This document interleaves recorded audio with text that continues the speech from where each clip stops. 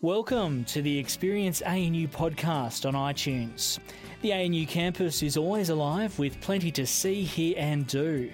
If you're interested in finding out more about events at ANU, then visit us at anu.edu.au/events or follow us on Twitter at @ANU_events. We update the ANU podcast regularly, so make sure you subscribe to never miss a talk.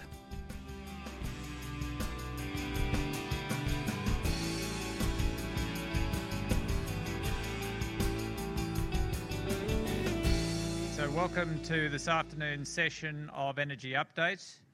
I'd like to introduce the chair for this session, Professor Yun Liu.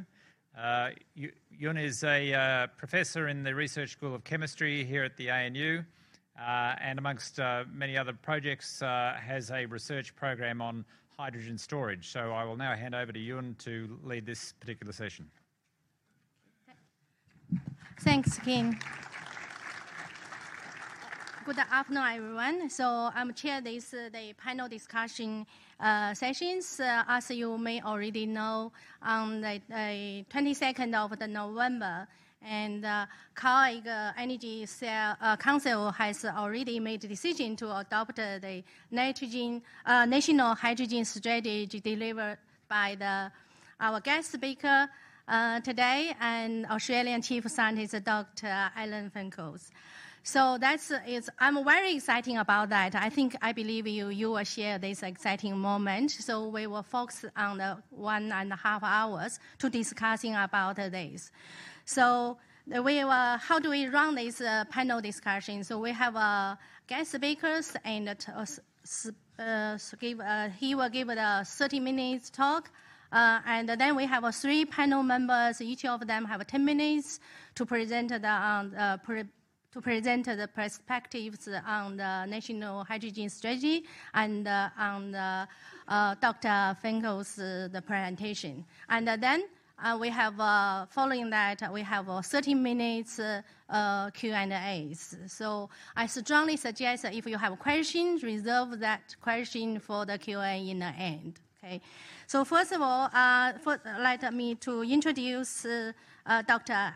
Alan, our chief scientist, Dr. Alan Finkel.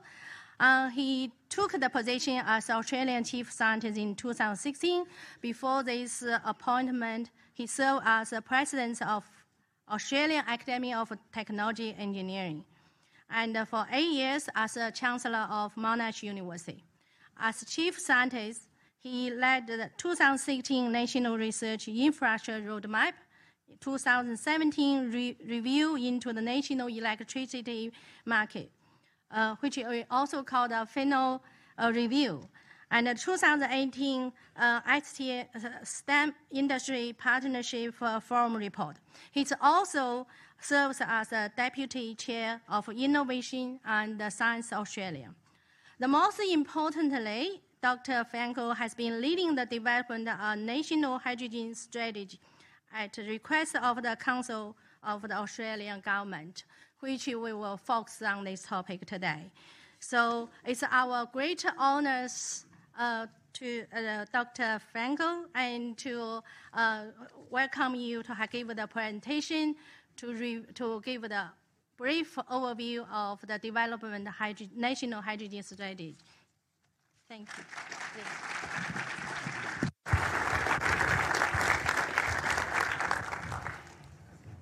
Oh, right.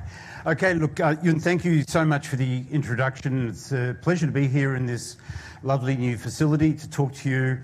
I've been telling people I'm floating as high as a hydrogen balloon at the moment after the COAG meeting, and I'd like to share with you what it means and a little bit about how we got there. Okay, so the vision is actually expressed pretty clearly in the joint position statement that all of the ministers signed on to. So we're talking about ministers from Labor states, Liberal states and the coalition government.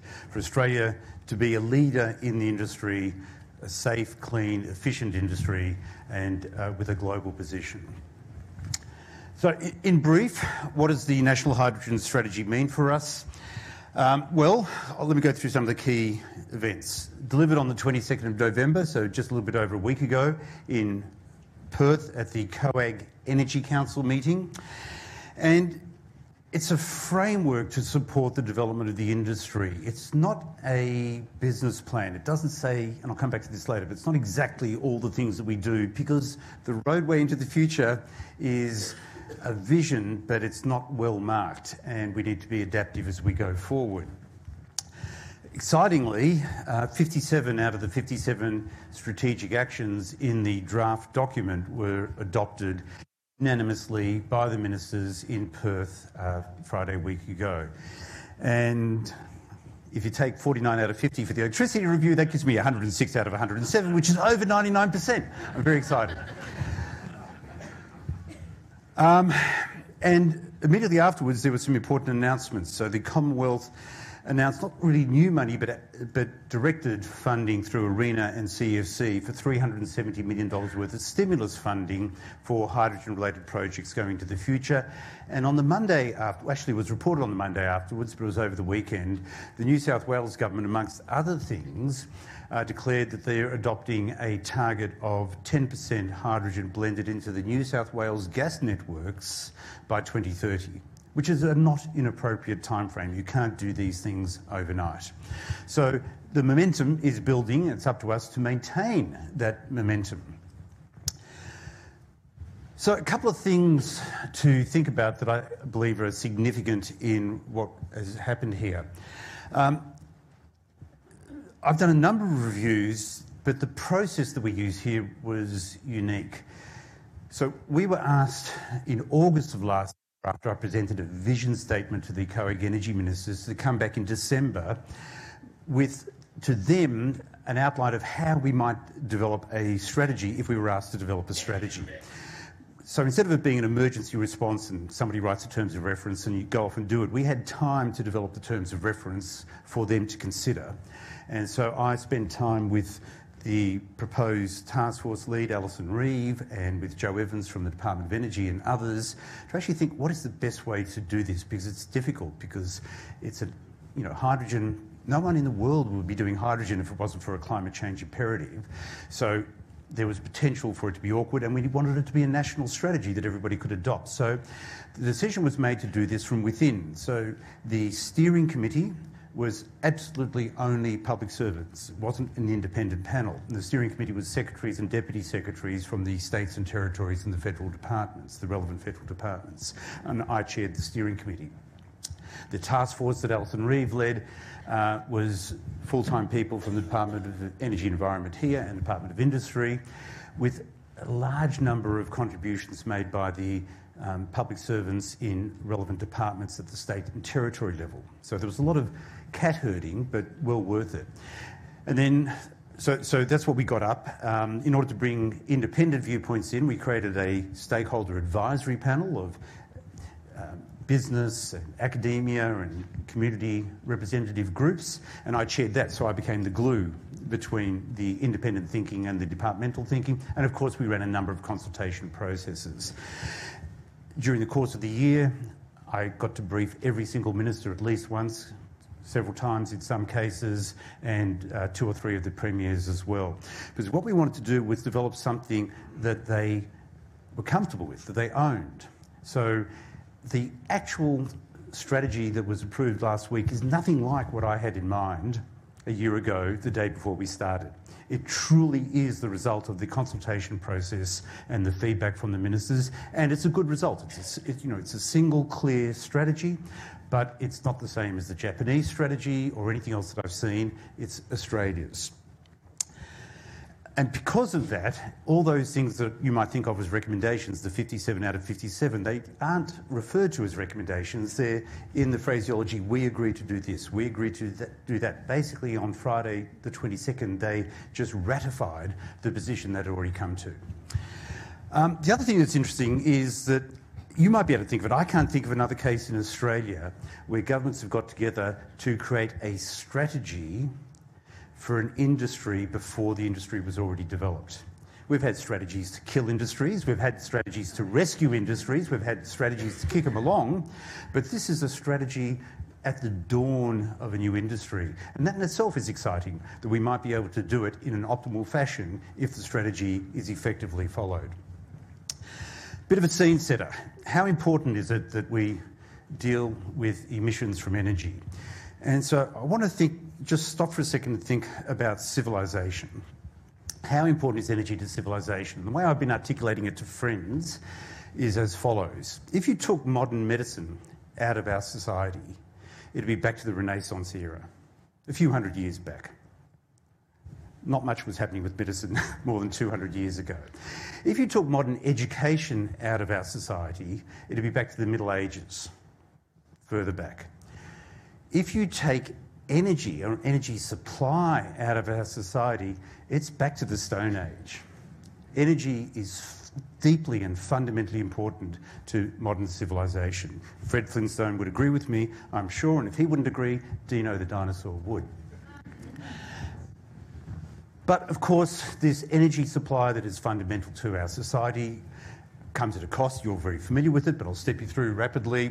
As we burn our fossil fuels to get the energy we need, the coal and the LNG, we have enormous emissions of carbon dioxide, and that is responsible for not quite, but nearly 3/4 of the global emissions of carbon dioxide comes from the various uses of fossil fuels for energy, as a fuel or industrial processes. The solution, again, everybody in this room would be aware, is clean electricity in Australia, from wind and solar and hydroelectricity. In some countries, it'll also come from nuclear. In Australia, realistically, the go-forward build will be 2 out of the 3, where we haven't built a large-scale hydroelectricity generation dam for more than 50 years. And it's not clear to me that there's going to be a turnaround on that, but there's a lot of momentum on building solar and wind electricity generation, as you're very well aware. Electricity is fantastic. It's amazingly versatile, but it's not always convenient. Sometimes we need a high-density transportable fuel. But that fuel itself has to be a zero carbon dioxide emissions fuel. Gosh, what might it be? You got it. It's hydrogen. Now, how much of the final energy that we use in our society 20, 30 or 40 years from now will come from electricity and how much from hydrogen? No one knows, but people are expecting around about 15% of the end user demand will be served by hydrogen and the remaining 85% by clean electricity. Now, that 15% of hydrogen might itself have been made by electricity. There's a lot of inefficiency in making the hydrogen, so you might need 115 or 120% of the world's energy requirements being generated as electricity in order to achieve the end user demand that is going to be there in 2050, and it's always growing. So how good is hydrogen? So let's do a quick comparison to natural gas. So a little bit of pseudo-chemistry, a little bit of pseudo-stoichiometry. So natural gas in its purest form is methane. Methane is H4. When you burn the methane, you combine it with oxygen, you get 3 things. You get the energy that you wanted.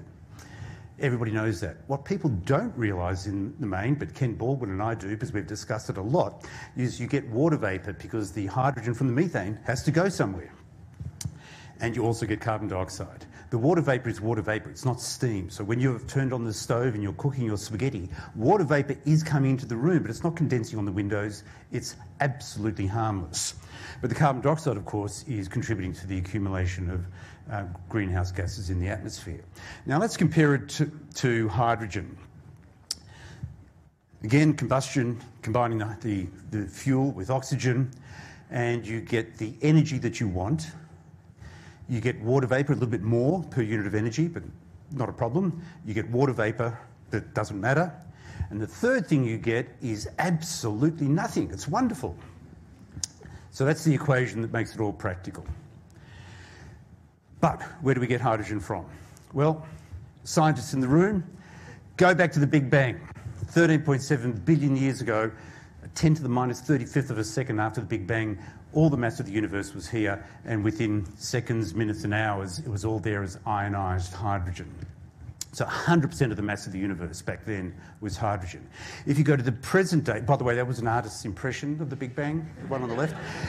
The galaxy is a real one. If you go to the present time, 94% of the atoms, not the mass, but 94% of the atom count in the universe is still hydrogen. The 6% that's not there is where the hydrogen is fused to make helium, etc., etc., etc., to make all of the elements that have been naturally occurring up to uranium.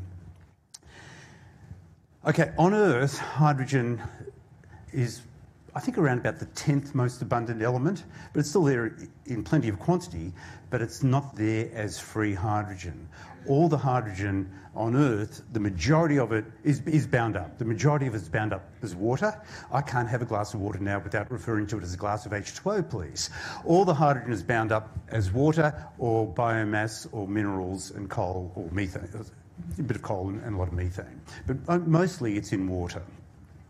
Producing it is straightforward. The challenge is to do it efficiently.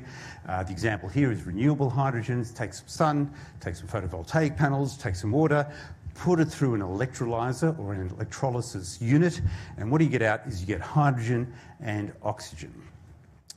Each electrode gets a stream of bubbles. The oxygen, people say, what are you going to do with the oxygen? You let the oxygen go back into the atmosphere. That's a good thing. We don't mind oxygen in the atmosphere, and it's a closed loop. You can't change the quantity of oxygen in the atmosphere through this process. The hydrogen is the product we want, so we bottle it. Metaphorically, basically what I'm saying is we put it into the system, you put it into pipes, you take it to where you can use it in industry or ships, etc., etc. Why should Australia be particularly interested? Well, like other countries, we've got ample opportunity to use it domestically as part of our agenda to reduce emissions, but we also have enormous potential to produce hydrogen for sale overseas to countries that need it. So this map was done by Geoscience Australia on request of the hydrogen strategy, or on the task force that was developing the hydrogen strategy. And this particular map, there are many different versions of this, 3 or 4 in the printed strategy, but Geoscience Australia has now established an online interactive website, and you can set up whatever parameters you like in order to see where the resource potential is. All the dark green is high suitability and taking into account not only where the sun and the wind is, but also where pipeline easements are and ports and electricity infrastructure, etc. And even with all those constraints, there's still a lot of dark green on that map. We can make a lot of hydrogen. The World Energy Council refers to Australia as being a giant in the production of hydrogen. So what are the fundamentals of the National Hydrogen Strategy? The first, as I said before, is it is a framework. It's not a series of targets. It's a framework to make sure that we can run an industry that's efficient, that's safe, cost-effective, and importantly, it's got to be a benefit to all Australians. I can't elaborate that, but if all it does is bring export income for big companies that are foreign-owned, I don't think everybody will be happy. And there is ample opportunity to do this appropriately. Because we don't know exactly how the future will unfold, because there's no experience at any scale in this industry, it has to be very adaptive. An important thing, of course, is that it was adopted by all jurisdictions. I've already indicated that. But as I've alluded, it's not a roadmap, and so therefore it doesn't have KPIs, it doesn't have targets. So if you look at the Japanese strategy for hydrogen, it's fantastic. It's very target-driven. They will have X thousand or tens of thousands of vehicles on the road by 2030 and X hundreds of refuelling stations. They'll be importing 300,000 tonnes of hydrogen by 2030 and 10 million or 5 million by 2050. And that works really well, but we can't do that here because we don't know how the export market will truly unfold, and it's too difficult in a federation like ours to have specific targets for vehicles on the road. So it's an adaptive approach. It's not a roadmap. Doesn't have targets, but it does have measures of success. We want to know how many refueling stations there are and how many cars are on the road and how much we're exporting and how many jobs are being created. And so we're setting up a measurement system with baselines to keep track of that.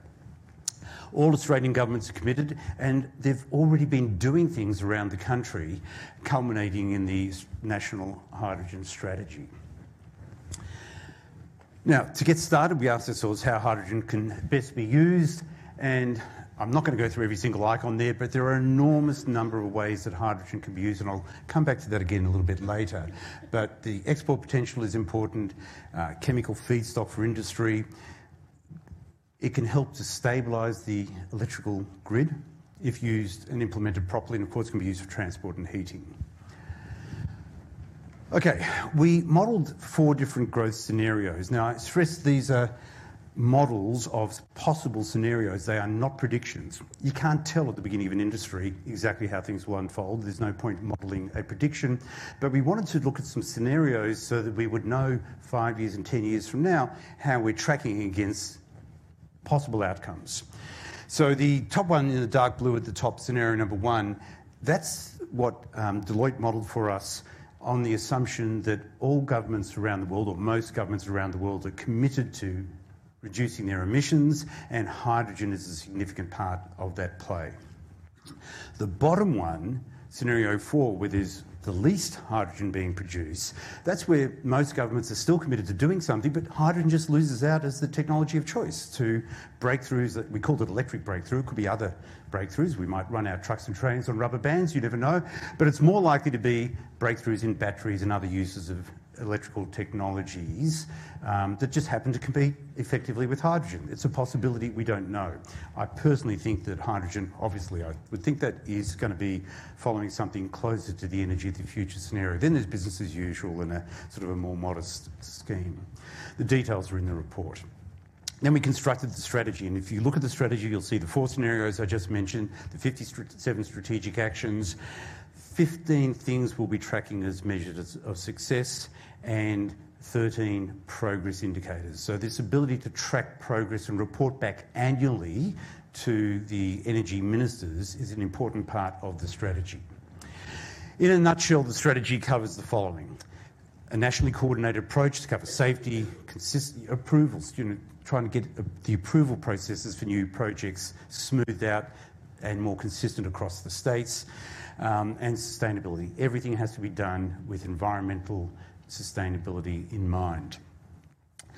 We want to build local demand. It's not enough just to position yourself as an export-only country. The countries with whom we will have bilateral agreements, they want to know that we're invested in it too. They want to know that we're technologically competent. We need to develop our job skills base, and we need to help drive the price of delivering hydrogen down by building up demand, because it's a chicken and egg situation all the way through. How do you build the local demand? We've got a concept called hubs, which I'll come back to, but that's where you have a single source of, or a very small number of sources of hydrogen, possibly a single source, but many users, so that even a number of small users in aggregate become substantial. There's huge potential in transport. The biggest challenge for us is getting the vehicles into Australia, because we have different design regulations to other countries, and probably the starting place will be blending with natural gas. As I mentioned, New South Wales has already made a commitment, and I'll show you later on there are some projects underway. Very, very important thing, and I'll come back to it again, is leading the development of an international provenance scheme. Customers who buy want to know the provenance, so that if there are incidental emissions of carbon dioxide, they have to make their decision as to whether they'll treat that as carbon-free or zero emissions hydrogen. Because when people talk about zero emissions fuel or the zero emissions economy, be aware they are not using the mathematical definition of zero. It's as near, what they're really saying is as near to zero as is practical given the technologies available at the time. And one of the important things we'll be doing is doing a major assessment of the hydrogen infrastructure needs, to, a little bit like the integrated system plan that AEMO is doing for renewable energy zones. We want to make sure that the infrastructure for supporting the growth of a hydrogen industry is there or anticipated. Big focus on safety. There's already things happening in Australia. We've been for a number of years a member of the European Safety Consortium called HySafe. We very recently joined the Hydrogen Safety Centre, or the Centre for Hydrogen Safety in America. In fact, that was announced by the Prime Minister in September of this year. And also in September of this year, Adelaide hosted the biennial International Safety Conference on Hydrogen. So we established credentials with the international communities, and by running that conference, but also in the lead up to that and the other work that South Australia in particular has been leading, we've been identifying what's needed, and we've got a process that we're starting to do exchange of emergency services personnel, ambulances and fire and police, so that they can get some training in hydrogen safety also. The progress on gas blending, there are 3 projects going on already that might actually start putting blended renewable gas, they're calling it, into homes next year. Gemina in Western Sydney, ATCO's got one in Albany, and one with about 750 homes taking place in Tonsley Park that AGRG is doing. That's a suburb in Adelaide. And as I mentioned, New South Wales says it there, we'll set a goal. It's in the Sydney Morning Herald, it must be true. We'll set a goal of up to requiring 10% of the state's gas by 2030 to be hydrogen. But that's hydrogen 10% by volume. It's a complex little issue, but remember that we can come back to it in question time.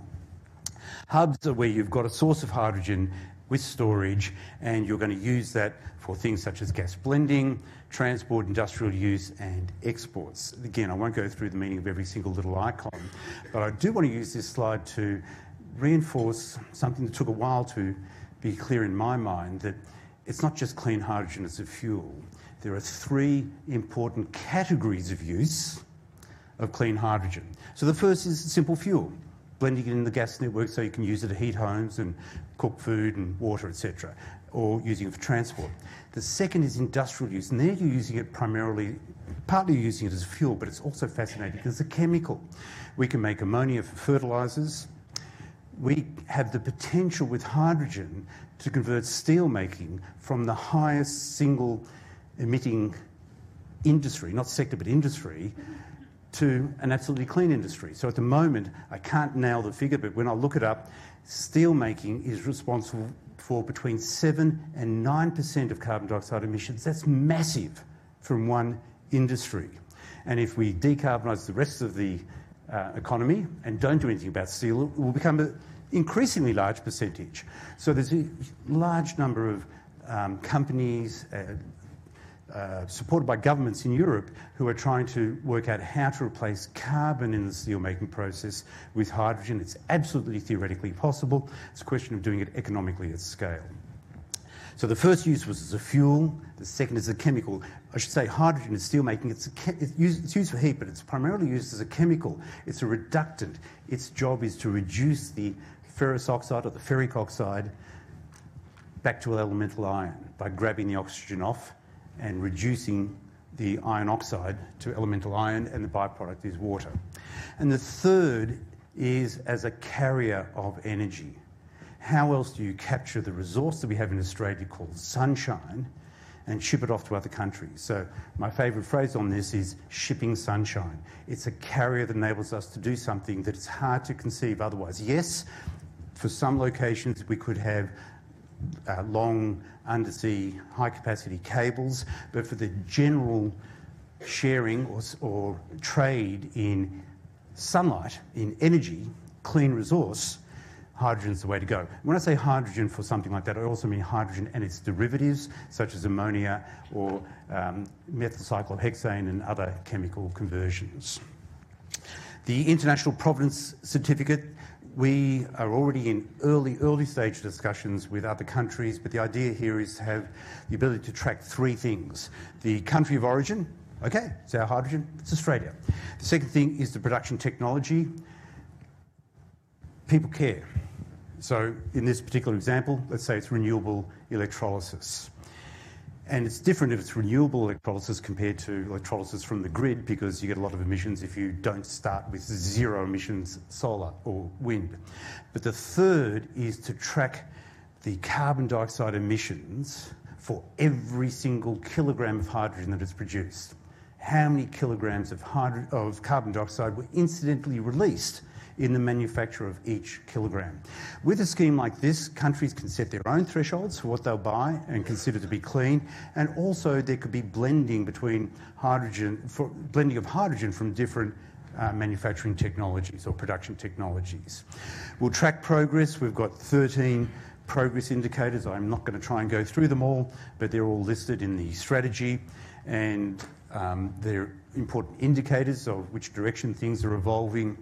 And we'll have a focus on building the right kind of industry, one that is clean, and sustainable and innovative and safe.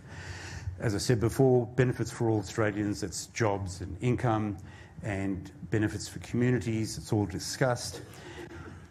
And our goal, of course, is to be a major global player in hydrogen, not only as a domestic adopter, but as an exporter and as a valued partner in the supply chain. The biggest challenge to the growth of the industry, in my opinion, is building demand.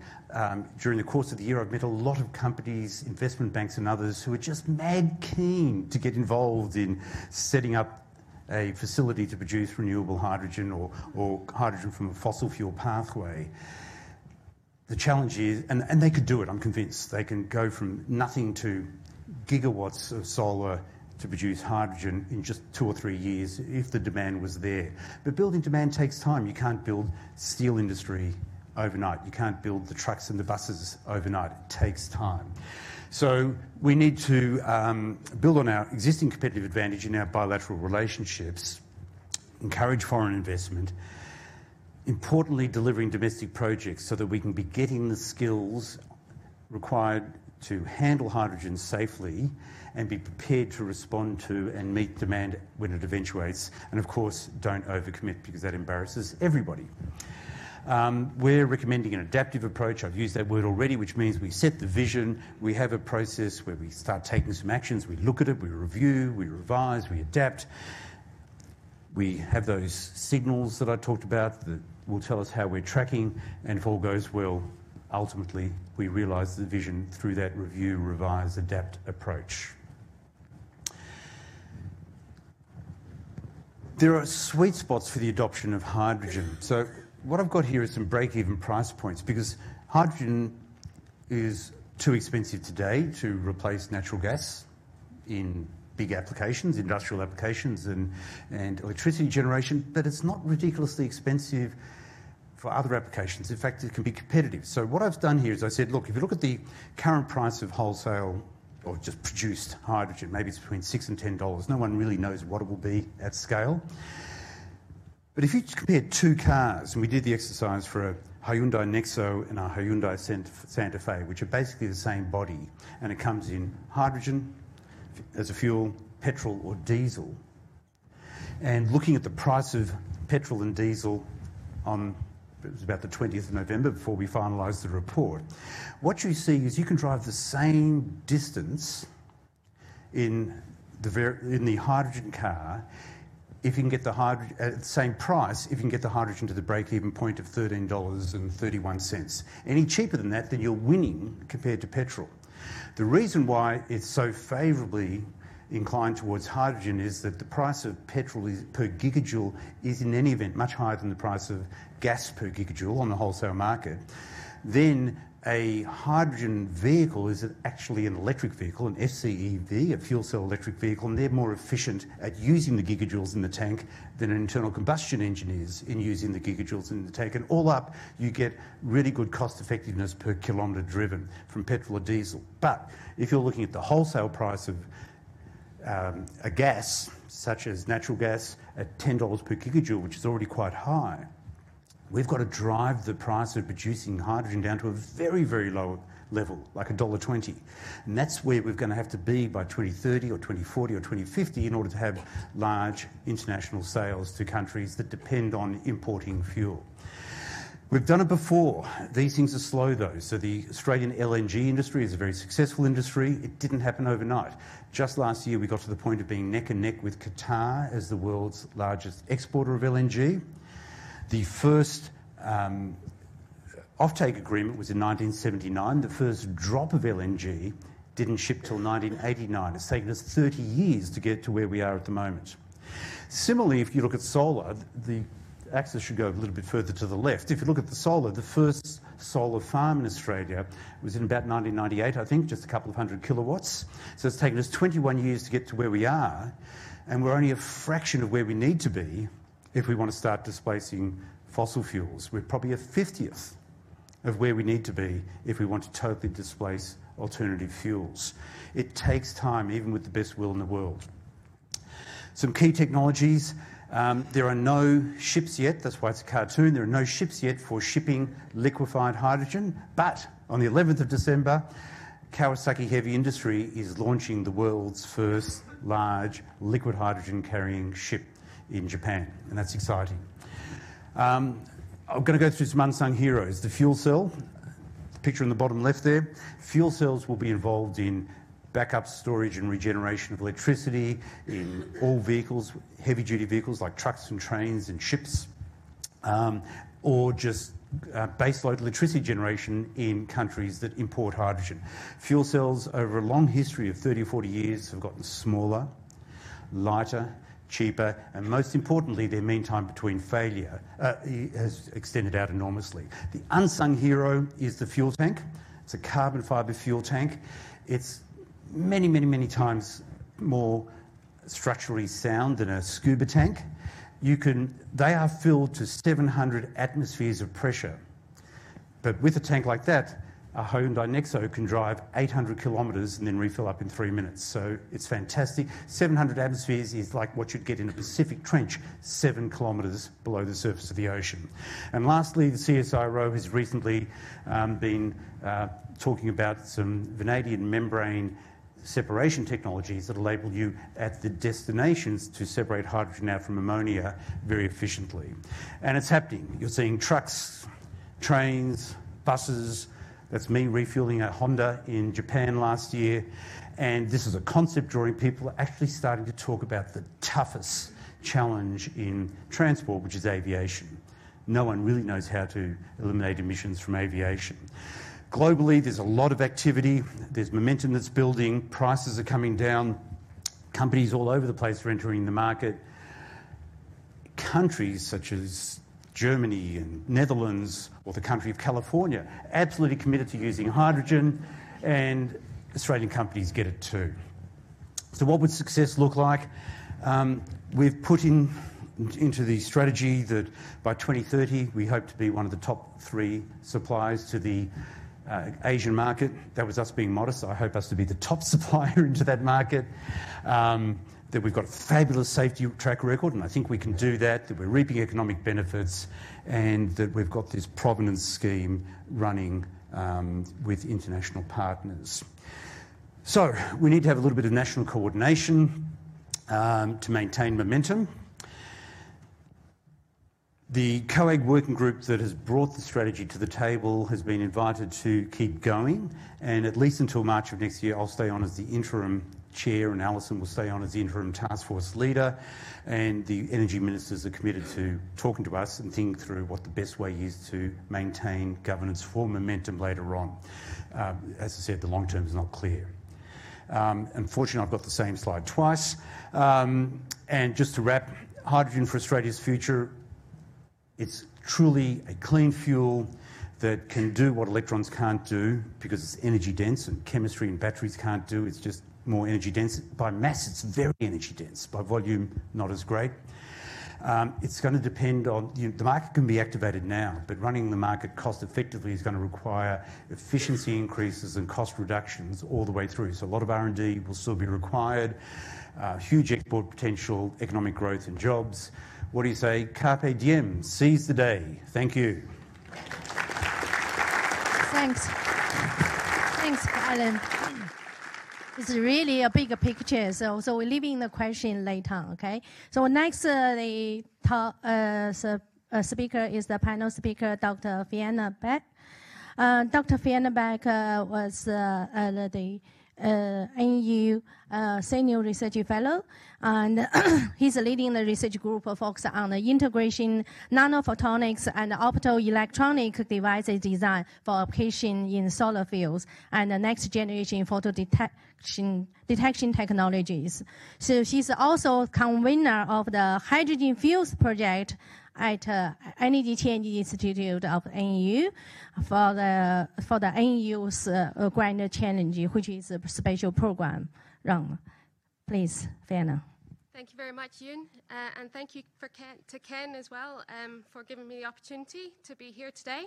And I'd like to start by thanking Dr. Alan Finkel for his continuing encouragement of deep thinking and nuanced thinking in the area of energy change in Australia. And I'd also like to congratulate you and Alison Reeve and the rest of the task force on such a great job with the strategy and on getting it agreed to, which is amazing. And I think that the strategy itself is a really fantastic document with a lot of nuanced and important information in there. So I'm going to talk a little bit in the role of hydrogen generation for decarbonation in the world, and suggest perhaps that it does matter how you'd make that hydrogen. So Ian Cronshaw has done me a huge favor earlier today in presenting this graph to you already. This is from the 2019 World Energy Outlook, and it is a projection of the carbon dioxide emissions to 2050. So as Ian pointed out, the red line is where we're tracking, the blue line is our stated policies, and the green line is where we need to be. So the International Renewable Energy Agency in 2019 has suggested that we can at least do some of this carbon dioxide emissions, quite a lot of it, with switching to renewable energy, electrifying everything we can electrify, and concentrating on energy efficiency.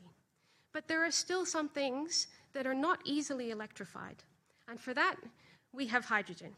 And hydrogen could fill a really important role in decarbonizing industry, heavy transport, and also, crucially, as Dr. Finkel has so eloquently suggested, in transporting and exporting our renewable energy resources.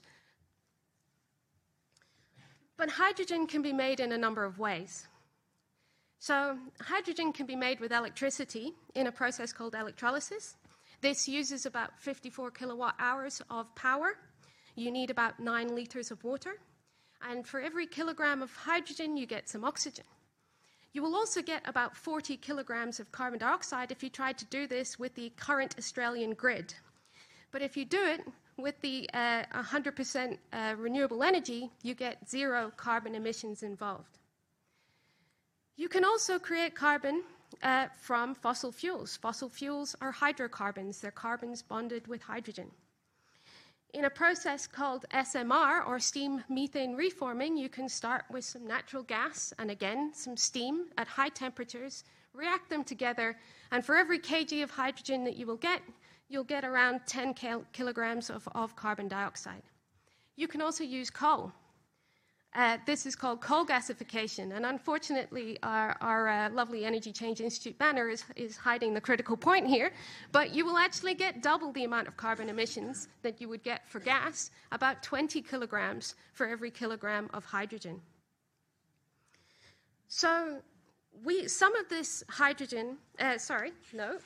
some of this carbon dioxide from the fossil fuel production could be captured and stored in an underground reservoirs such as oil and gas fields. And this technology is known as carbon capture and storage, or also sometimes seen as CCUS, so carbon capture utilization and storage. So CCS can, in principle, be used for any large stationary process that produces carbon dioxide, but it's quite technically complex and it's quite expensive. So as Ian showed earlier today, the EIA is really hoping that we can use some of CCS to help us reach our carbon dioxide emission targets in the near future. But so far, rollout has been quite slow. There are only 2 CCS plants associated with power production, fossil fuel power production plants in the world.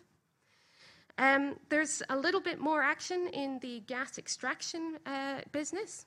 And in fact, the only large-scale CCS project in Australia is actually attached to the Gorgon gas project up in Western Australia. So that project started capturing carbon dioxide and storing it this year. It was delayed somewhat, and that was actually 3 years after the start of gas extraction from Gorgon. And this CCS will reduce project emissions by about 40%. So hydrogen production from coal and gas are actually really great candidates for CCS. And I won't go into the technical details, but suffice to say this is because their waste streams are very rich in carbon dioxide, which makes it much easier to capture. That said, there's only 2 plants worldwide that use CCS with hydrogen production. One in Canada, which has an 80% CCS capture rate, and another one in Texas where they actually use the carbon dioxide after they capture it for enhanced oil recovery. So this it's a little bit difficult to define exactly what the retention rate is there, but it can be a lot less.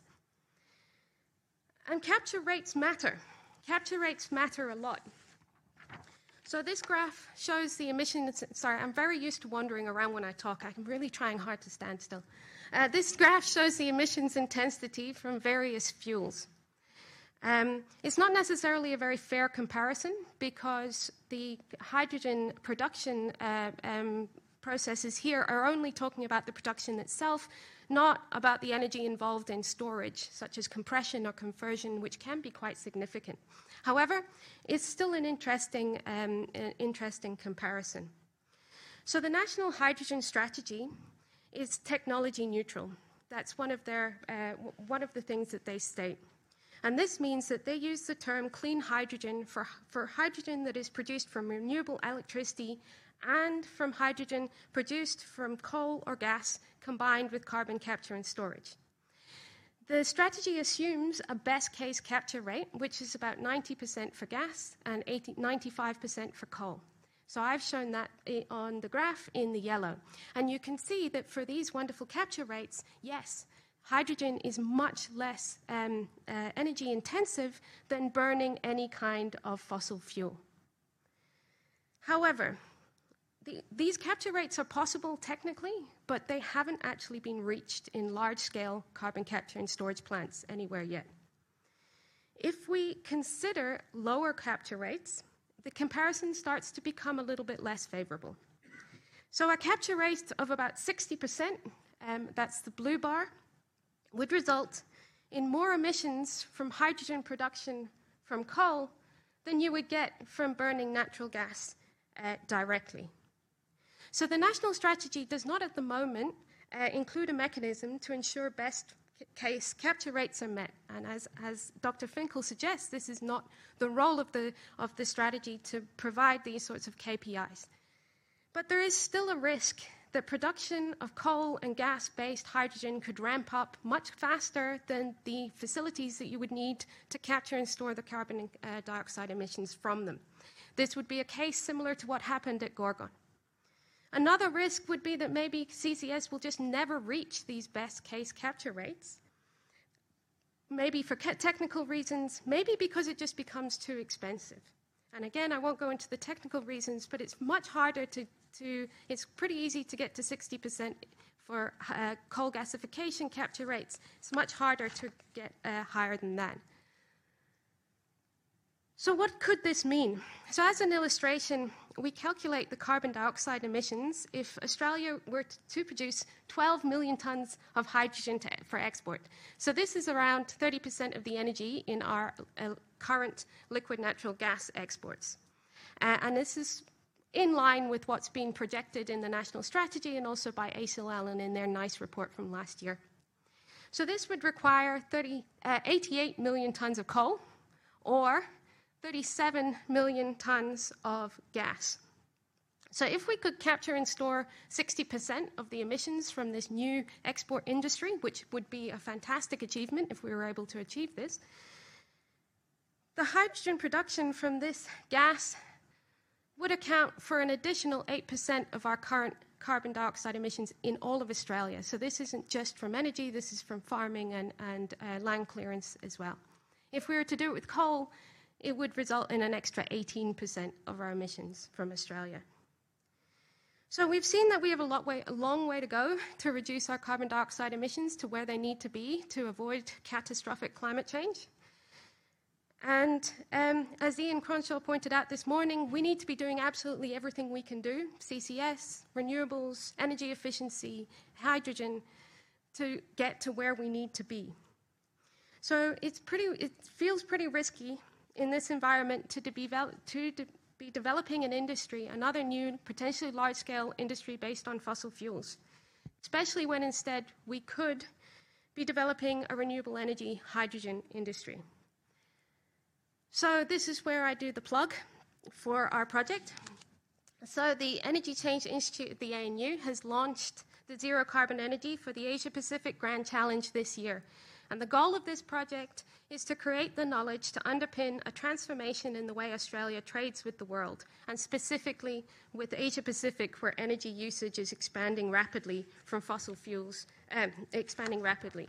So I'm being smiled at by our chairwoman, but I will very quickly go to my last slide and just suggest that it is possible for us to move from a very fossil fuel intensive exporting country to one where we're exporting our abundant renewable resources in the form of direct electricity, in the form of green hydrogen, or in the form of steel produced without carbon emissions in Australia using this hydrogen. So for more information about this, there are a number of prospectuses of the project lying around. Ken is our director, and I would also like to direct your attention to an article that we wrote in the conversation that came out this morning, talking a little bit about the different ways that you can make hydrogen. Thank you very much.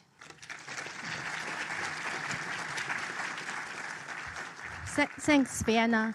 So our next panel speaker is Mr. Ed Gakman from Avo Energies.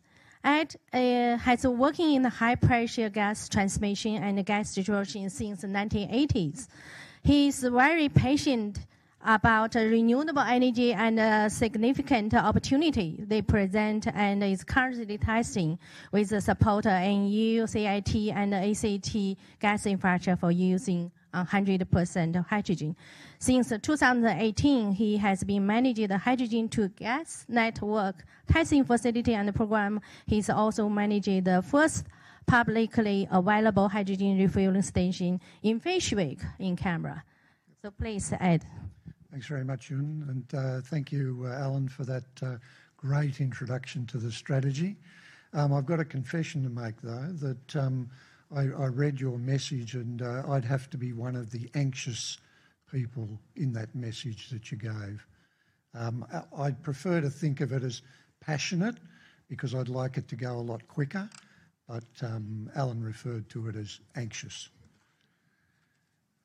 Okay. Which one will I use here?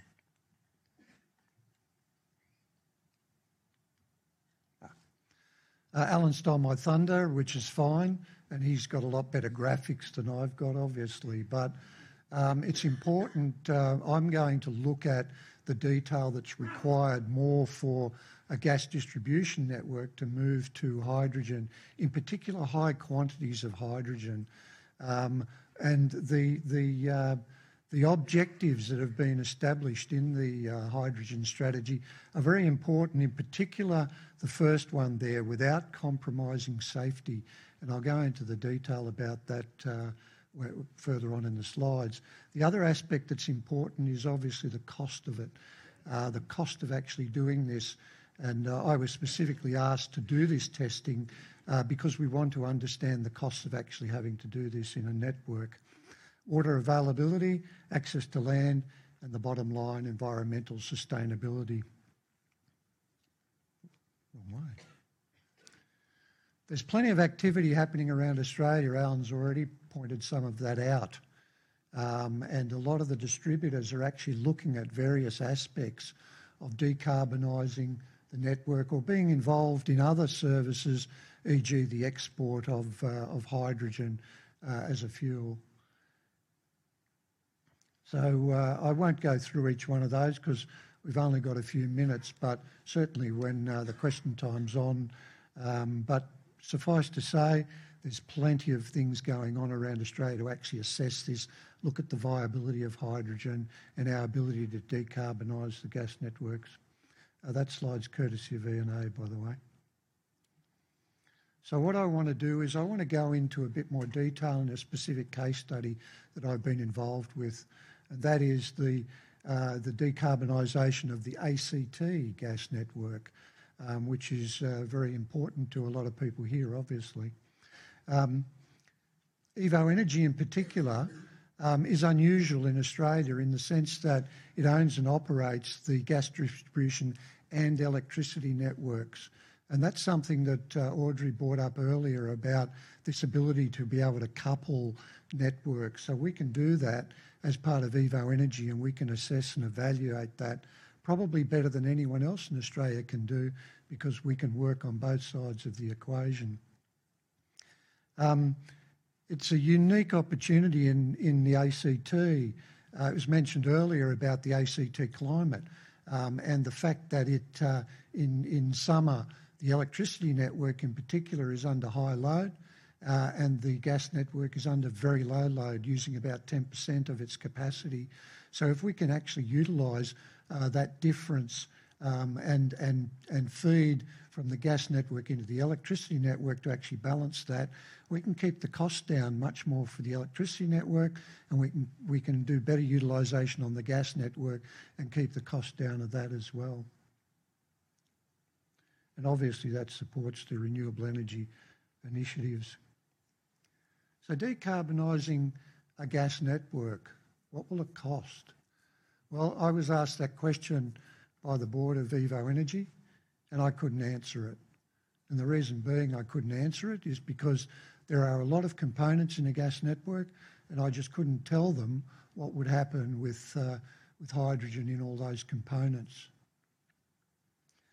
So we also need to look at the impact on the safety management system.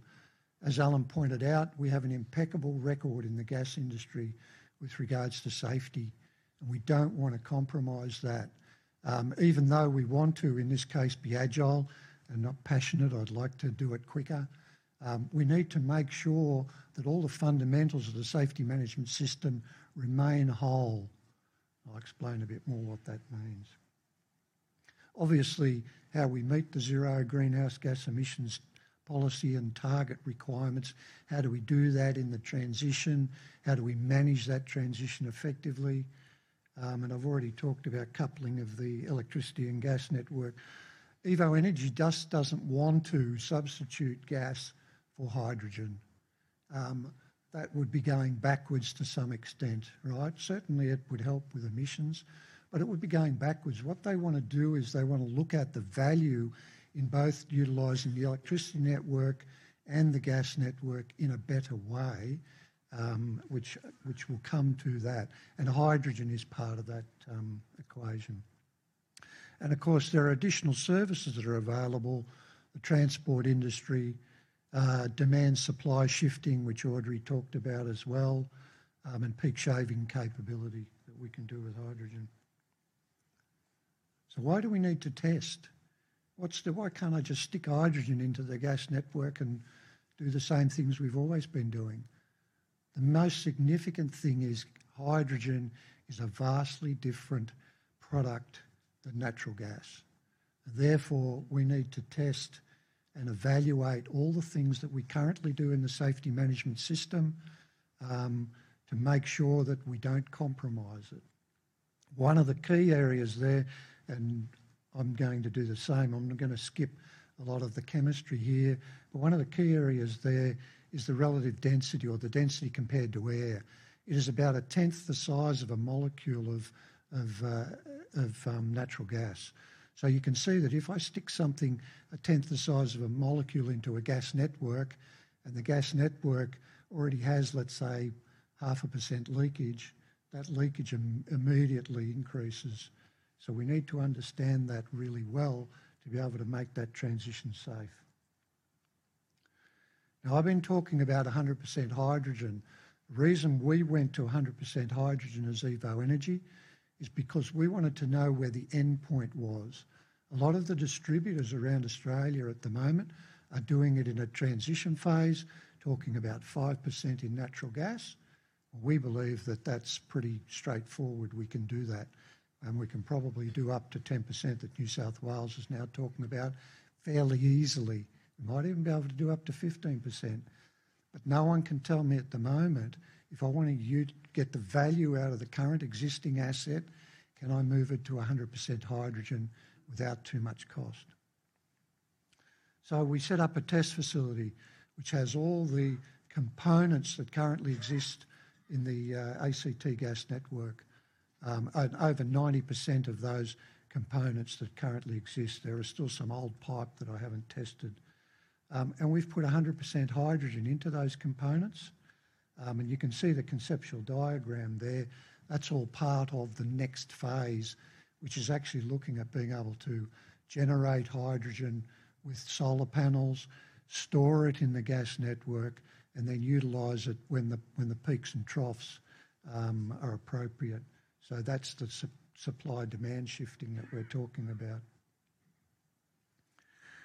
I won't go through all of the objectives, but the key ones to consider are two things. One is the safety management system is made up of the design, which includes the materials, but it's also made up of the work practices that go into installing that to design and maintaining it to design.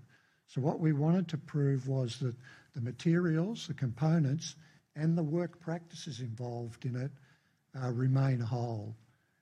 And that's pretty key because none of the testing I've seen around the world yet has looked at the work practices associated with installation of networks.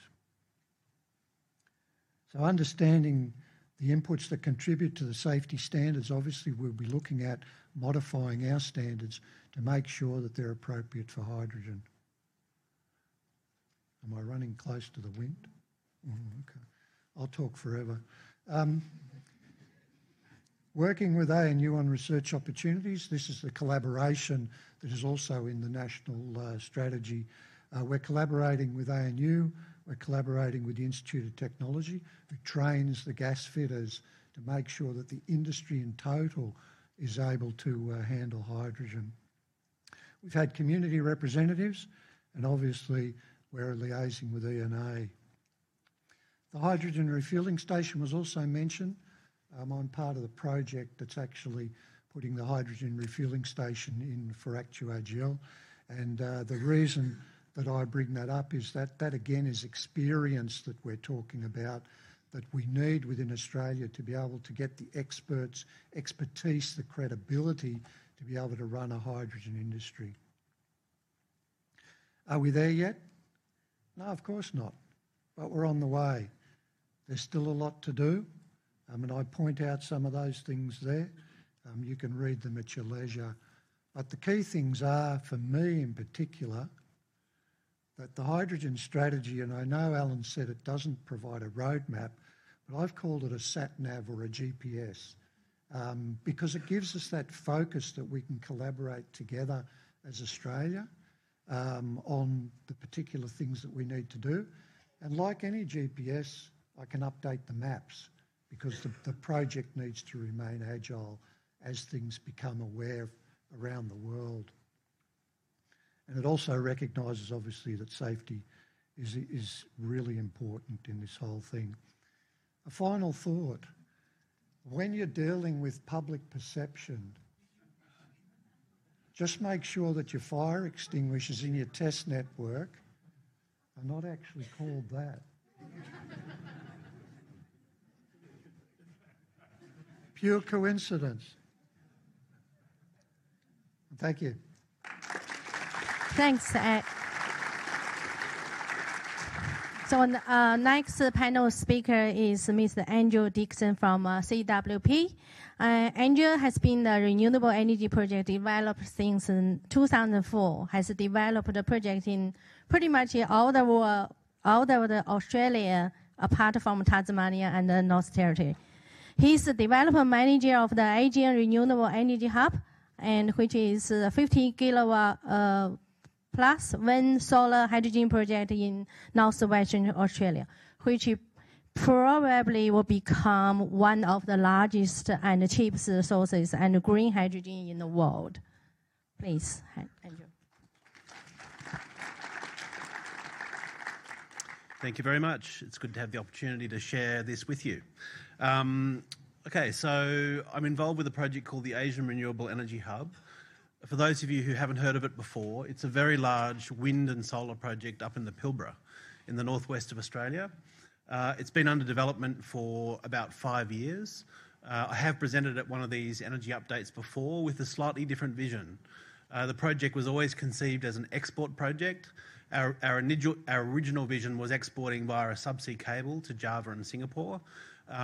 We kind of got the hydrogen bug a couple of years ago. We share the same vision as Dr. Finkel and others, and we think it's really the start of a new export industry for Australia, and we're very motivated to help sort of lead the charge and hopefully have others join us. So our project's on a very large site. It's about 6,500 square kilometres, and it's really easy to lose context for how big that actually is. So when I'm in Japan, for example, and I'm there fairly regularly, I say that's half the size of Nagano Prefecture, which is one of the biggest states basically in Japan, and it's just like, wow, that's massive. So it is a huge site on which there is excellent wind and solar resource, and which is really ideally suited to production at a large scale of hydrogen and derivatives for local and export markets. Obviously, given the scale of the project, it can only be built in phases over almost a decade, continuously going at it. So that enables us to make the most of, firstly, the depreciating inputs. So wind and solar are getting cheaper, electrolyzers are getting cheaper, they're all getting more efficient and effective. And that's good because our levelised cost of hydrogen or derivatives gets cheaper and cheaper. At the same time as the most uncertain bit, the market, matures. So we're on a long-term journey. It takes a long time, but the market needs to develop, so hopefully we'll all align. So one of the things that sort of struck me in the hydrogen strategy was this concept of a hub. So obviously, we're a hub, which is, kind of like a government throwaway line, which is used too often, but it's really a combination of sort of wind and solar and downstream. But in terms of the hydrogen strategy, you can read the quote there. So it's a place where you can actually combine sort of production and consumption and have innovation and have multiple benefits by having people together in one place. So I would propose or suggest or observe that the Pilbara has the opportunity to be an epic hub in the way that it's envisaged in the strategy. So obviously we have the potential for very large renewable energy generation, partly again because we've got excellent solar resource, surprisingly good wind resource, and lots of land. And obviously we're right next to the ocean. We have existing industries that we've sort of discussed a few times today, have been mentioned. So we have large amounts of iron ore that we export to the world through 2 ports. We have an LNG industry. We have a nascent lithium industry. So all of these things exist and are exported from that part of the world. We have huge diesel consumption in the Pilbara. About 3 billion litres per year are imported into the Pilbara, mostly for sort of shifting dirt and trucks and machinery and so on. So I think it's one of the biggest single point sources of import of diesel anywhere in the world. So a couple of times today people have mentioned fuel security. So it's not just a matter of, bummer I can't drive to work in my car because there's no fuel, but think of all those industries that I just mentioned, they're totally dependent on imported diesel. So what's the opportunity cost of disruption of that diesel? Massive. Let alone the balance of trade issues. So obviously it's a major source of, it's a product that we have to import from overseas. We can't produce it locally. Producing large amounts of cheap, clean energy, either for electrification of machinery or converting to hydrogen or derivatives for consumption in machinery, it really changes that equation a lot. The Pilbara basically imports everything by a truck currently. So there's stacks of semis, B-doubles that head between Perth and the Pilbara. It's all diesel based. That is ripe for innovation. There are lots of remote mines and communities who mainly still use diesel. The penetration of renewables is still very low. Again, it's ripe for innovation. There are a number of hydrogen and ammonia initiatives up in the Pilbara, a number of players considering big visions. So obviously, we've been doing that for a number of years. Yarra also, Woodside, Fortescue, a number of big players are starting to really get the vision. And there's ripe opportunity for collaboration and innovation together. green metals. So obviously, a huge amount of iron ore is shipped from Pilbara ports. The holy grail in Australia really is downstream value adding, and I think large amounts of cheap clean electricity, large amounts of cheap clean hydrogen and iron ore in an export-oriented environment with decades of inbound investment experience, and successful international trade, it's ripe to happen in the Pilbara, in my view. And obviously we have a skilled workforce in all of these industries that I mentioned before, and again decades of successful inbound investment and international trade. So again, a hub writ large in the Pilbara. I think this is where there's a massive opportunity that we're keen to help create. So for those who haven't seen our project before, again, it's a 6,500 square kilometre site. It starts about 25 kilometres inland, goes about another 80 kilometres inland, about 80 kilometres side to side. The diagonal lines you see are rows of wind turbines, up to about 2,000 wind turbines, very large ones. Interspersed amongst that at the substations that aggregate all of this energy are solar PV arrays. So around 18 of them, very big. Our official number currently is 15 gigawatts. We're just finalising approvals for that. And then we've been working very hard on optimising our site further, particularly now that we're not constrained by a cable with a certain capacity. We're going to be shipping our product in chemical form, so really the brakes are off and we can scale. So again, currently it's a 15 plus gigawatt project, wind and solar producing hydrogen. As a number of people today have said, there are a number of vectors for shipping hydrogen. Liquid hydrogen may not be the best vector, certainly initially. It's minus 253 degrees Celsius, it's very energy intensive, and the technology risk is high. Methyl cyclohexane is a liquid organic hydrogen carrier. That's probably not our preferred pick, so that really leaves ammonia. So ammonia is minus 33 to be liquid. The technology exists at scale. It's a 200 million tonne a year market.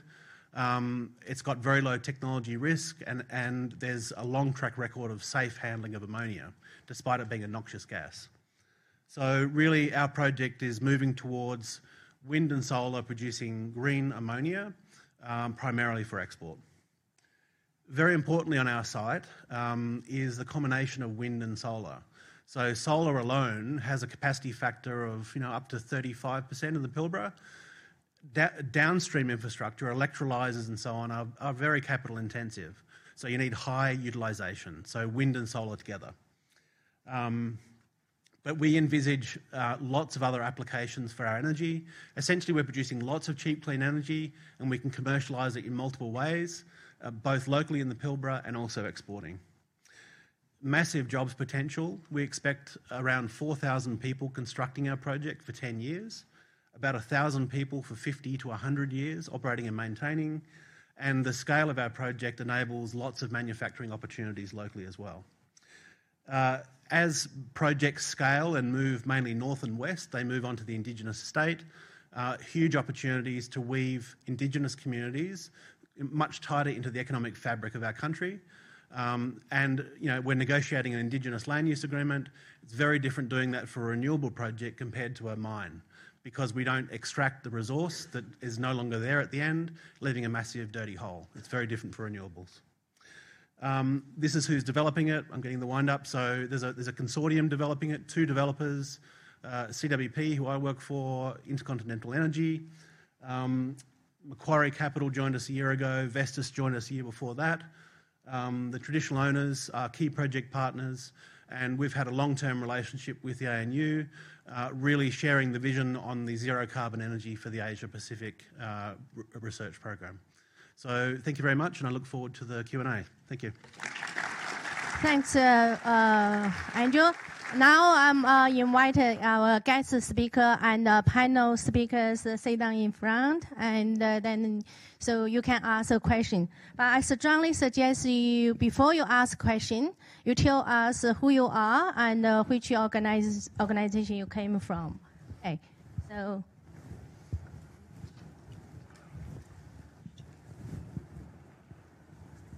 Any questions? Yes, please. I won't worry with the microphone, maybe I will.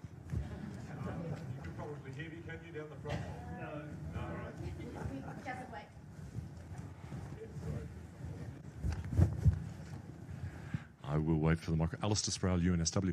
A question for the whole panel.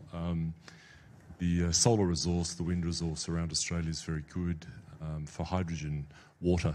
Just a comment, if you could, given the current state of the Murray-Darling. Just wondering if we're going full scale to be the world's #1 in hydrogen. Are we going to borrow water from New Zealand? Apparently I'm going to answer the question initially, but Ed, you want to start? Yeah, thanks for the question. One of the interesting things about that is that we're certainly looking at what might be able to be done with wastewater, so that we're not actually impacting, the pristine water requirements. But also, it's important to note that to make a kilogram of hydrogen really only requires 9 litres of water. You do use a little bit more when you've got to purify it, but that goes back into the system. And of course, Alan's going to pick up later on that when you burn it, that water comes back into the system anyway, so you don't lose anything in that process. Let me add to that. We've got plenty of water, but it's not necessarily distributed where we need it, like in the Pilbara or other places. So we have to, first of all, look at how much it is. So if we build an export industry and domestic, but driven by export primarily at the level of the highest scenario that was in our report, by 2050, we'd be using almost as much water as the mining industry, which itself is a lot of water, but it's still a small fraction of the total fresh water that we use in the country. But if that's being used in areas where the water's alternative use is agriculture or city water, it's a serious problem. So yes, we can use fresh water where it's available and there's no competing use. We can use wastewater where it's available just through standard purification techniques. But the ultimate fallback is to use seawater. The cost of desalination is quite modest, so the aggressive target I had there was for the hydrogen to get down to about $1.20 per kilogram in either Australian or US dollars, depending on which market you're playing in, but around that sort of price. To purify 9 litres of salt water into effectively distilled water would cost less than 10 cents, and that can be all done with renewable energy, renewable electricity. So it's not a big impost on the cost of the ultimate low, aggressive price of hydrogen to be getting all of the water by desalination. And if I can just make a comment on that, this is a very active area of research. There's a lot of work going on in the electrochemistry field looking at actually doing direct electrolysis from seawater. So it's not there yet, but it's a very big topic. Yeah, so obviously we need a lot of water, but our proposal is to build a big desal plant. But again, given the amount of energy we'll generate, it's less than 1% of our total energy use, so relatively trivial. It just makes sense. Being on the coast, we can produce our own water and not tap into groundwater and just avoid that whole issue. What about all the salt? Don't answer it. So obviously we, like all desal plants that are being built around the world, we have inlet and outlet pipes, and the brine goes back to the sea. But obviously it's all modelled, extensively in terms of impacts and where to do it, how far out to do it. But again, we don't expect any significant environmental issues at all. Jin Huang from CSIRO. I want to thank all the panel members for joining this very exciting picture for Australia. So I'm not an economist, but it feels the cost is very important. It's like for the case of solar and wind, the technological innovation and what's the scale of the industry are very important in bringing the whole cost down. So I'm just wondering that for this hydrogen industry, so what would be the key challenges to bring the cost down to be competitive against like the LNG and what that and what's the part of Australia and what we can do in that, and what's the part we should expect the whole world to do? Andrew, you've been doing the numbers, right? So the two biggest contributors to the cost of hydrogen are the electricity cost and the cost of the electrolyzers. So obviously, the levelized cost of energy from solar PV has dropped almost 90% in a decade, wind almost 70% in a decade, and it still keeps marching down. Electrolyzers are at the very start of that journey. So again, as I mentioned before, these are all depreciating inputs. So as time marches on, it gets cheaper and cheaper. And then, while there is a delta currently between green and brown, it's actually less than people think, and it's narrowing quickly. Can I give you a rule of thumb on that? If you take the figure that Fiona used in her presentation of 54 kilowatt hours of electricity to make a kilogram of hydrogen, that's 54 cents. If you get the price of the electricity down to $10 per megawatt hour, that would correspond to 54 cents. So if your ultimate goal is to be shipping it for $1.20, landed in Japan for $1.20 or that sort of price, you actually need to get the price of renewable electricity down to $10 per megawatt hour or less, because you've got 54 cents for the electricity input, but then you need more electricity for compressing it, you've got cost of shipping it. But once you get down to $10 or below, there's a good chance of the price of hydrogen being quite competitive. And $10 is feasible around the world now. Large-scale solar and wind projects are coming in at lower, let's stick with US dollars, are coming in below $20 per megawatt hour. And if you look at the historical curve, it's still tracking down and down and down. So another factor of two, large-scale rollouts like Andrew's talking about, where you get the efficiencies of keeping your working crews going and building up to meet your demand, it's plausible. We think it's going to be quite doable, but it won't be easy. It's going to take clever project design and a good relationship between the purchasers and the suppliers. Jenny Goldie again. Question for Alan Finkel. You were there at the COAG meeting. I'm here. I want to ask you about the motivation of Angus Taylor. Angus Taylor and Matt Canavan seem intent on keeping the coal industry alive. What was his motivation for supporting the hydrogen industry? Was it, do you think it was really, he saw it as a means of propping up the coal industry, or were his motives pure and he really did want green hydrogen?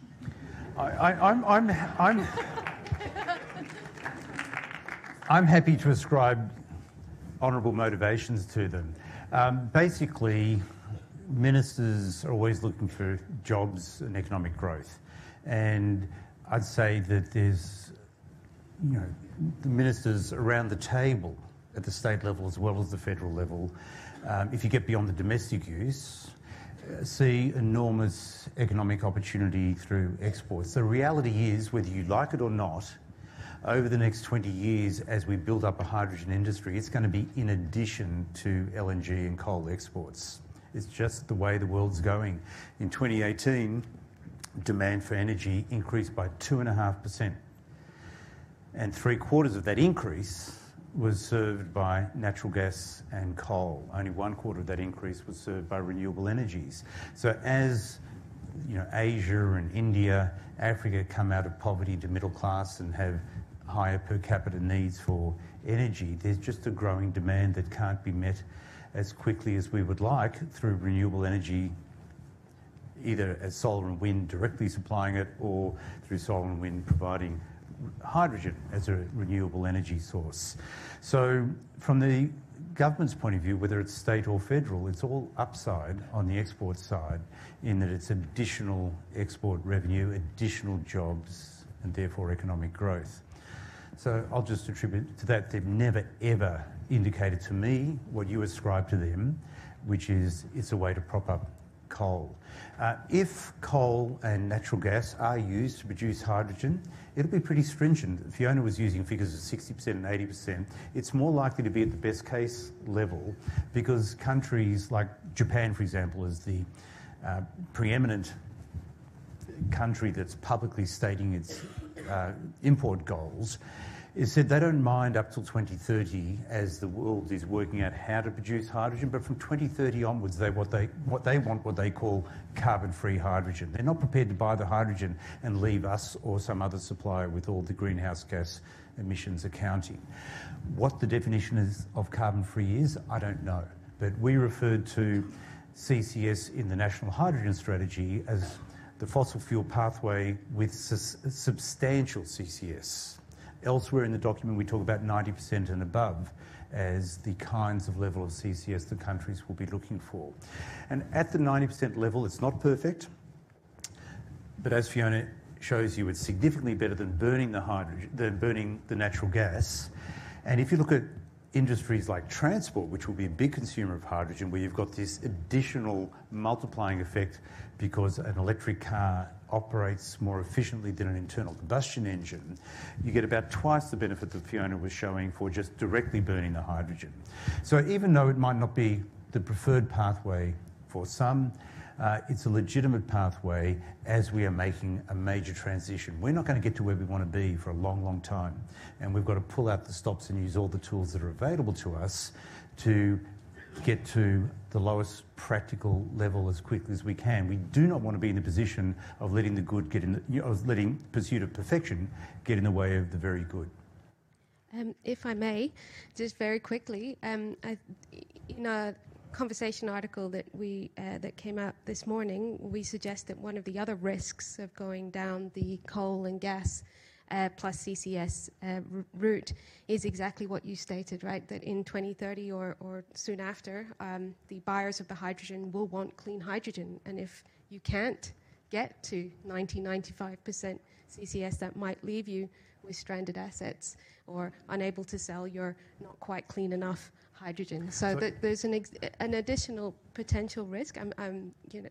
It's hard to tell the future. Yeah, so no, I acknowledge that, but that's project risk. So you take the big potential project that is being discussed in Victoria called the HESC, the Hydrogen Energy Supply Chain, where a consortium of Japanese companies and one Australian company with funding from the Victorian government, the Australian government, the Japanese government and the corporate funding are looking at converting brown coal into hydrogen and exporting it to Japan. They're doing a proof of concept at the moment. They've said that they won't make their project decision, their investment decision, until probably the mid-20s. And they will then be taking into account what the likely expectation is of Japan and other importing countries. They don't want to have a stranded asset. It's not just the government that doesn't want to see them stranded. They don't want to have a stranded asset. So they will be looking at the fact that countries will be expecting carbon-free hydrogen. And if they feel that they cannot get to the 90, or in the case of coal, perhaps the 95% level, they might not make the decision to proceed. It's their call, not yours or mine or the government's. So a number of policymakers have, I think, assumed that you need blue to get to green because green can't scale soon enough, can't scale far enough, fast enough. But I would challenge all three of those assumptions. Igor Skrябin from ANU Energy Change Institute.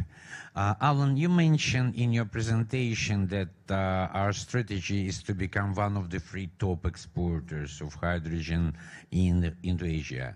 I'm just wondering, who do you think the other two, and who are major competitors in the future hydrogen markets?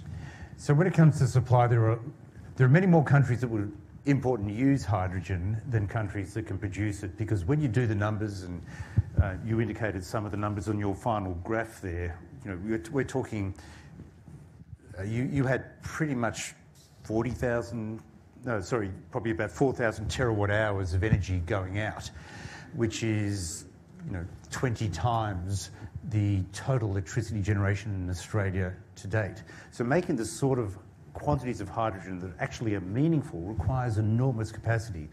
So the countries that are looking to be world-class suppliers are us, Chile, Norway from its hydroelectricity, Qatar, Saudi Arabia, the Middle Eastern countries. It's quite possible that the Middle Eastern countries will, using solar electricity, produce hydrogen from desalination for the European market. It's quite likely that we will have a very substantial position in the North Asian market, but it could come from Chile as well. North African countries could also get into that. What we have going for us is not only the fact that we've got probably the best combination of solar, wind and land area available, but we're a trusted supplier and we know how to do this kind of stuff really well. So again, you may not be happy about this, but we are at the 51% level, by far the world's largest exporter of iron ore. That's despite the fact that we've probably got the most stringent safety and environmental requirements, and with the fly-in, fly-out salary structure, we've probably got the highest salary structure in the world. But we've done that by being incredibly innovative and therefore efficient and being able to supply the iron ore at competitive rates. I think we can do the same thing with renewable energy projects such as Andrew was describing. Certainly, I mean, early customers for green hydrogen at scale or hydrogen at scale will be locking in fairly long-term contracts. That's how LNG started. And obviously, you know, national buyers factor in very highly geopolitical risk. And so Australia has lots of advantages, you know, wind, solar, land, but also a very successful investment and trade track record, particularly in Northern Australia, but all around Australia with resources and energy. So that's, again, part of our natural competitive advantage. So next one. So we run out of time. So we have only have time for two maybe short questions. So please, this lady. Okay. My name's Lucy Carpinelli, formerly of Baringa Partners, an energy consultancy. An earlier conversation about electricity looked at decentralisation as being a key movement in electricity and having regional electricity zones. But our conversation about hydrogen is quite different. It's much closer to the oil and gas model, where you have large capital-intensive assets that then may exist some distance from consumption. Is there a potential for decentralised hydrogen? Could hydrogen exist at the community level? Absolutely. So I mentioned before in the Pilbara how there are remote mines and communities. So absolutely, those communities can have their own renewable generation sources. They can turn that into hydrogen and store it, and then use it for transport, for heating, for power generation and other uses. So one of the benefits of renewables, of hydrogen, is that it crosses sectors. It can be used in multiple ways and can be produced at a small or large scale. So that's why people are so excited about hydrogen. It's like a fossil fuel, but without carbon emissions at all.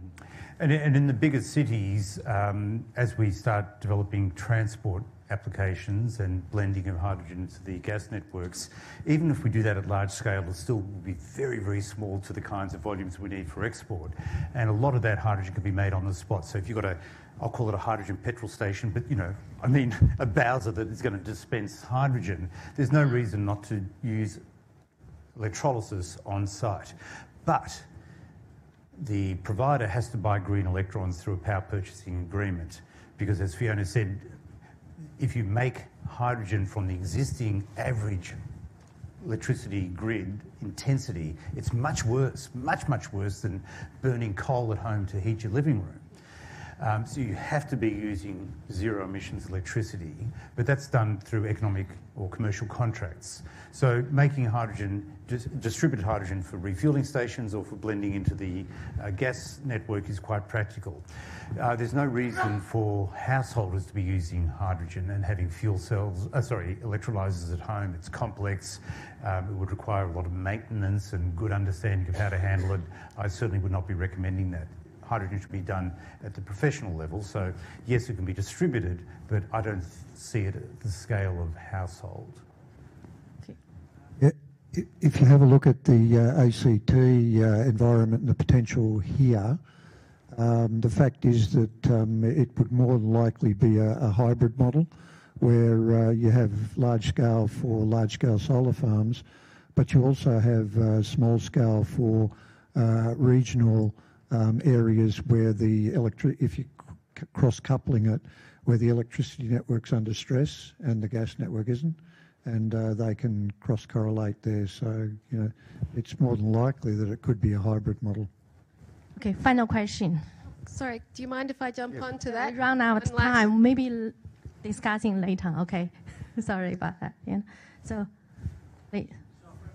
Yeah. Can you turn on the microphone? Just press. Yeah.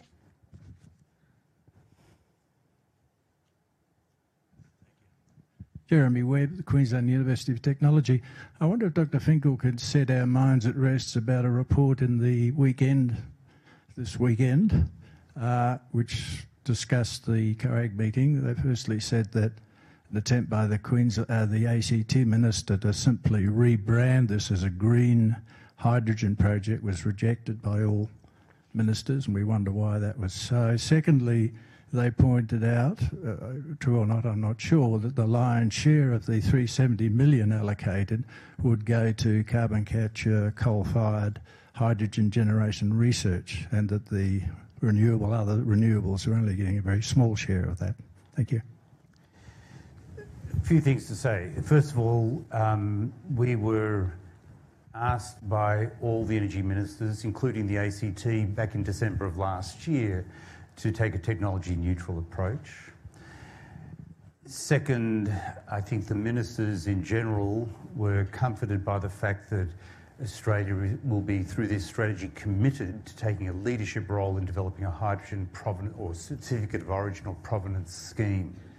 And I think that's critically important. You don't want renegade hydrogen production from fossil fuels without any carbon capture and storage. We've already got hydrogen production at the level of 70 million tonnes, which is 2.5 times the LNG export energy equivalent in Australia. We've got 70 million tonnes of hydrogen production without any carbon capture and storage going on around the world today.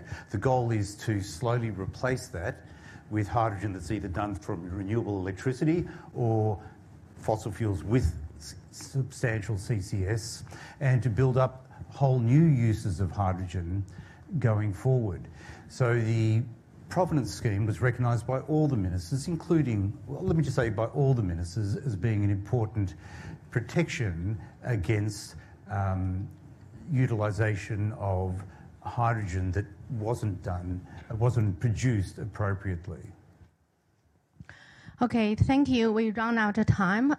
So first, we will thank all the guest speakers and panel speakers for their insight and for audience of the questions. I can see still have a lot of questions, so I invite you to the foyer for the afternoon tea, and in the meantime, we can continue our discussion. Let us thank all the speakers again. We hope you enjoyed this talk. Did it inspire or even provoke you? Let us know via Twitter at ANU_events. If you're interested in learning more about the research and ideas that come out of ANU, then why not consider a free subscription to ANU Reporter magazine? ANU Reporter tells the stories of the greatest minds in Australia, brightest students and finest alumni. Visit news.anu.edu.au/publications and click on the ANU Reporter magazine link to find out more.